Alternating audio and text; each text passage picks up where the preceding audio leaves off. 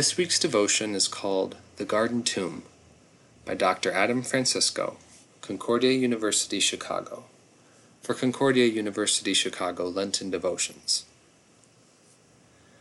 Taking it down, he wrapped it in fine linen and placed it in a tomb cut into the rock, where no one had ever been placed. Luke chapter 23, verse 53.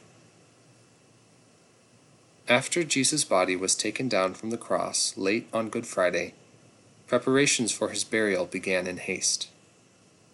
This meant placing it in a tomb until the flesh, organs, and other tissue rotted away, where eventually the bones could be collected and placed in an ossuary.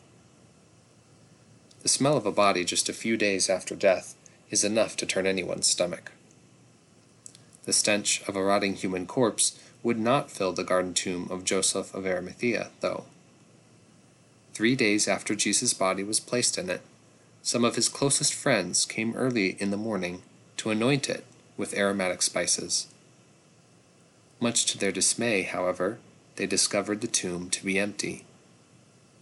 When Peter and another disciple inspected it, they found only the linens used to wrap Jesus' body and cover his face. They assumed he had just been moved, and so they went home.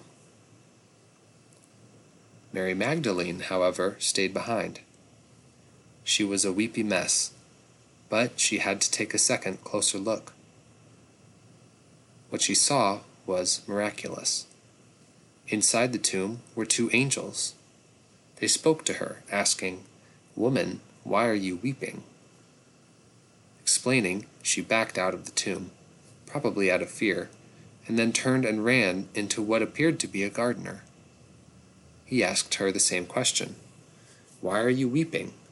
Whom are you seeking?" Answering with blurry, tear-filled eyes, Jesus interrupted her and called out her name, "Mary."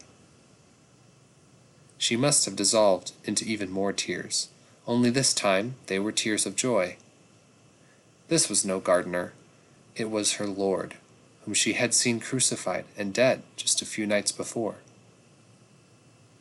"I have seen the Lord," she soon told the disciples, and for 40 days thereafter, Jesus presented himself alive to the disciples by many proofs. And the rest is history. For in complete certainty caused by the resurrection of our Lord Jesus Christ, according to Clement of Rome, the disciples went with the Holy Spirit's certainty, preaching the good news that the kingdom of God is about to come. They turned the Greco-Roman world upside down with the message of the forgiveness of sins. And now, nearly 2,000 years later, we too are certain of it, because of the events that took place in the garden tomb. Lord God, Heavenly Father, we thank you for our salvation, won by the death and resurrection of your Son.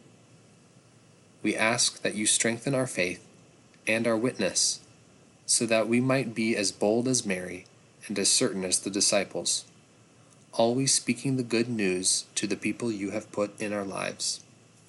Amen.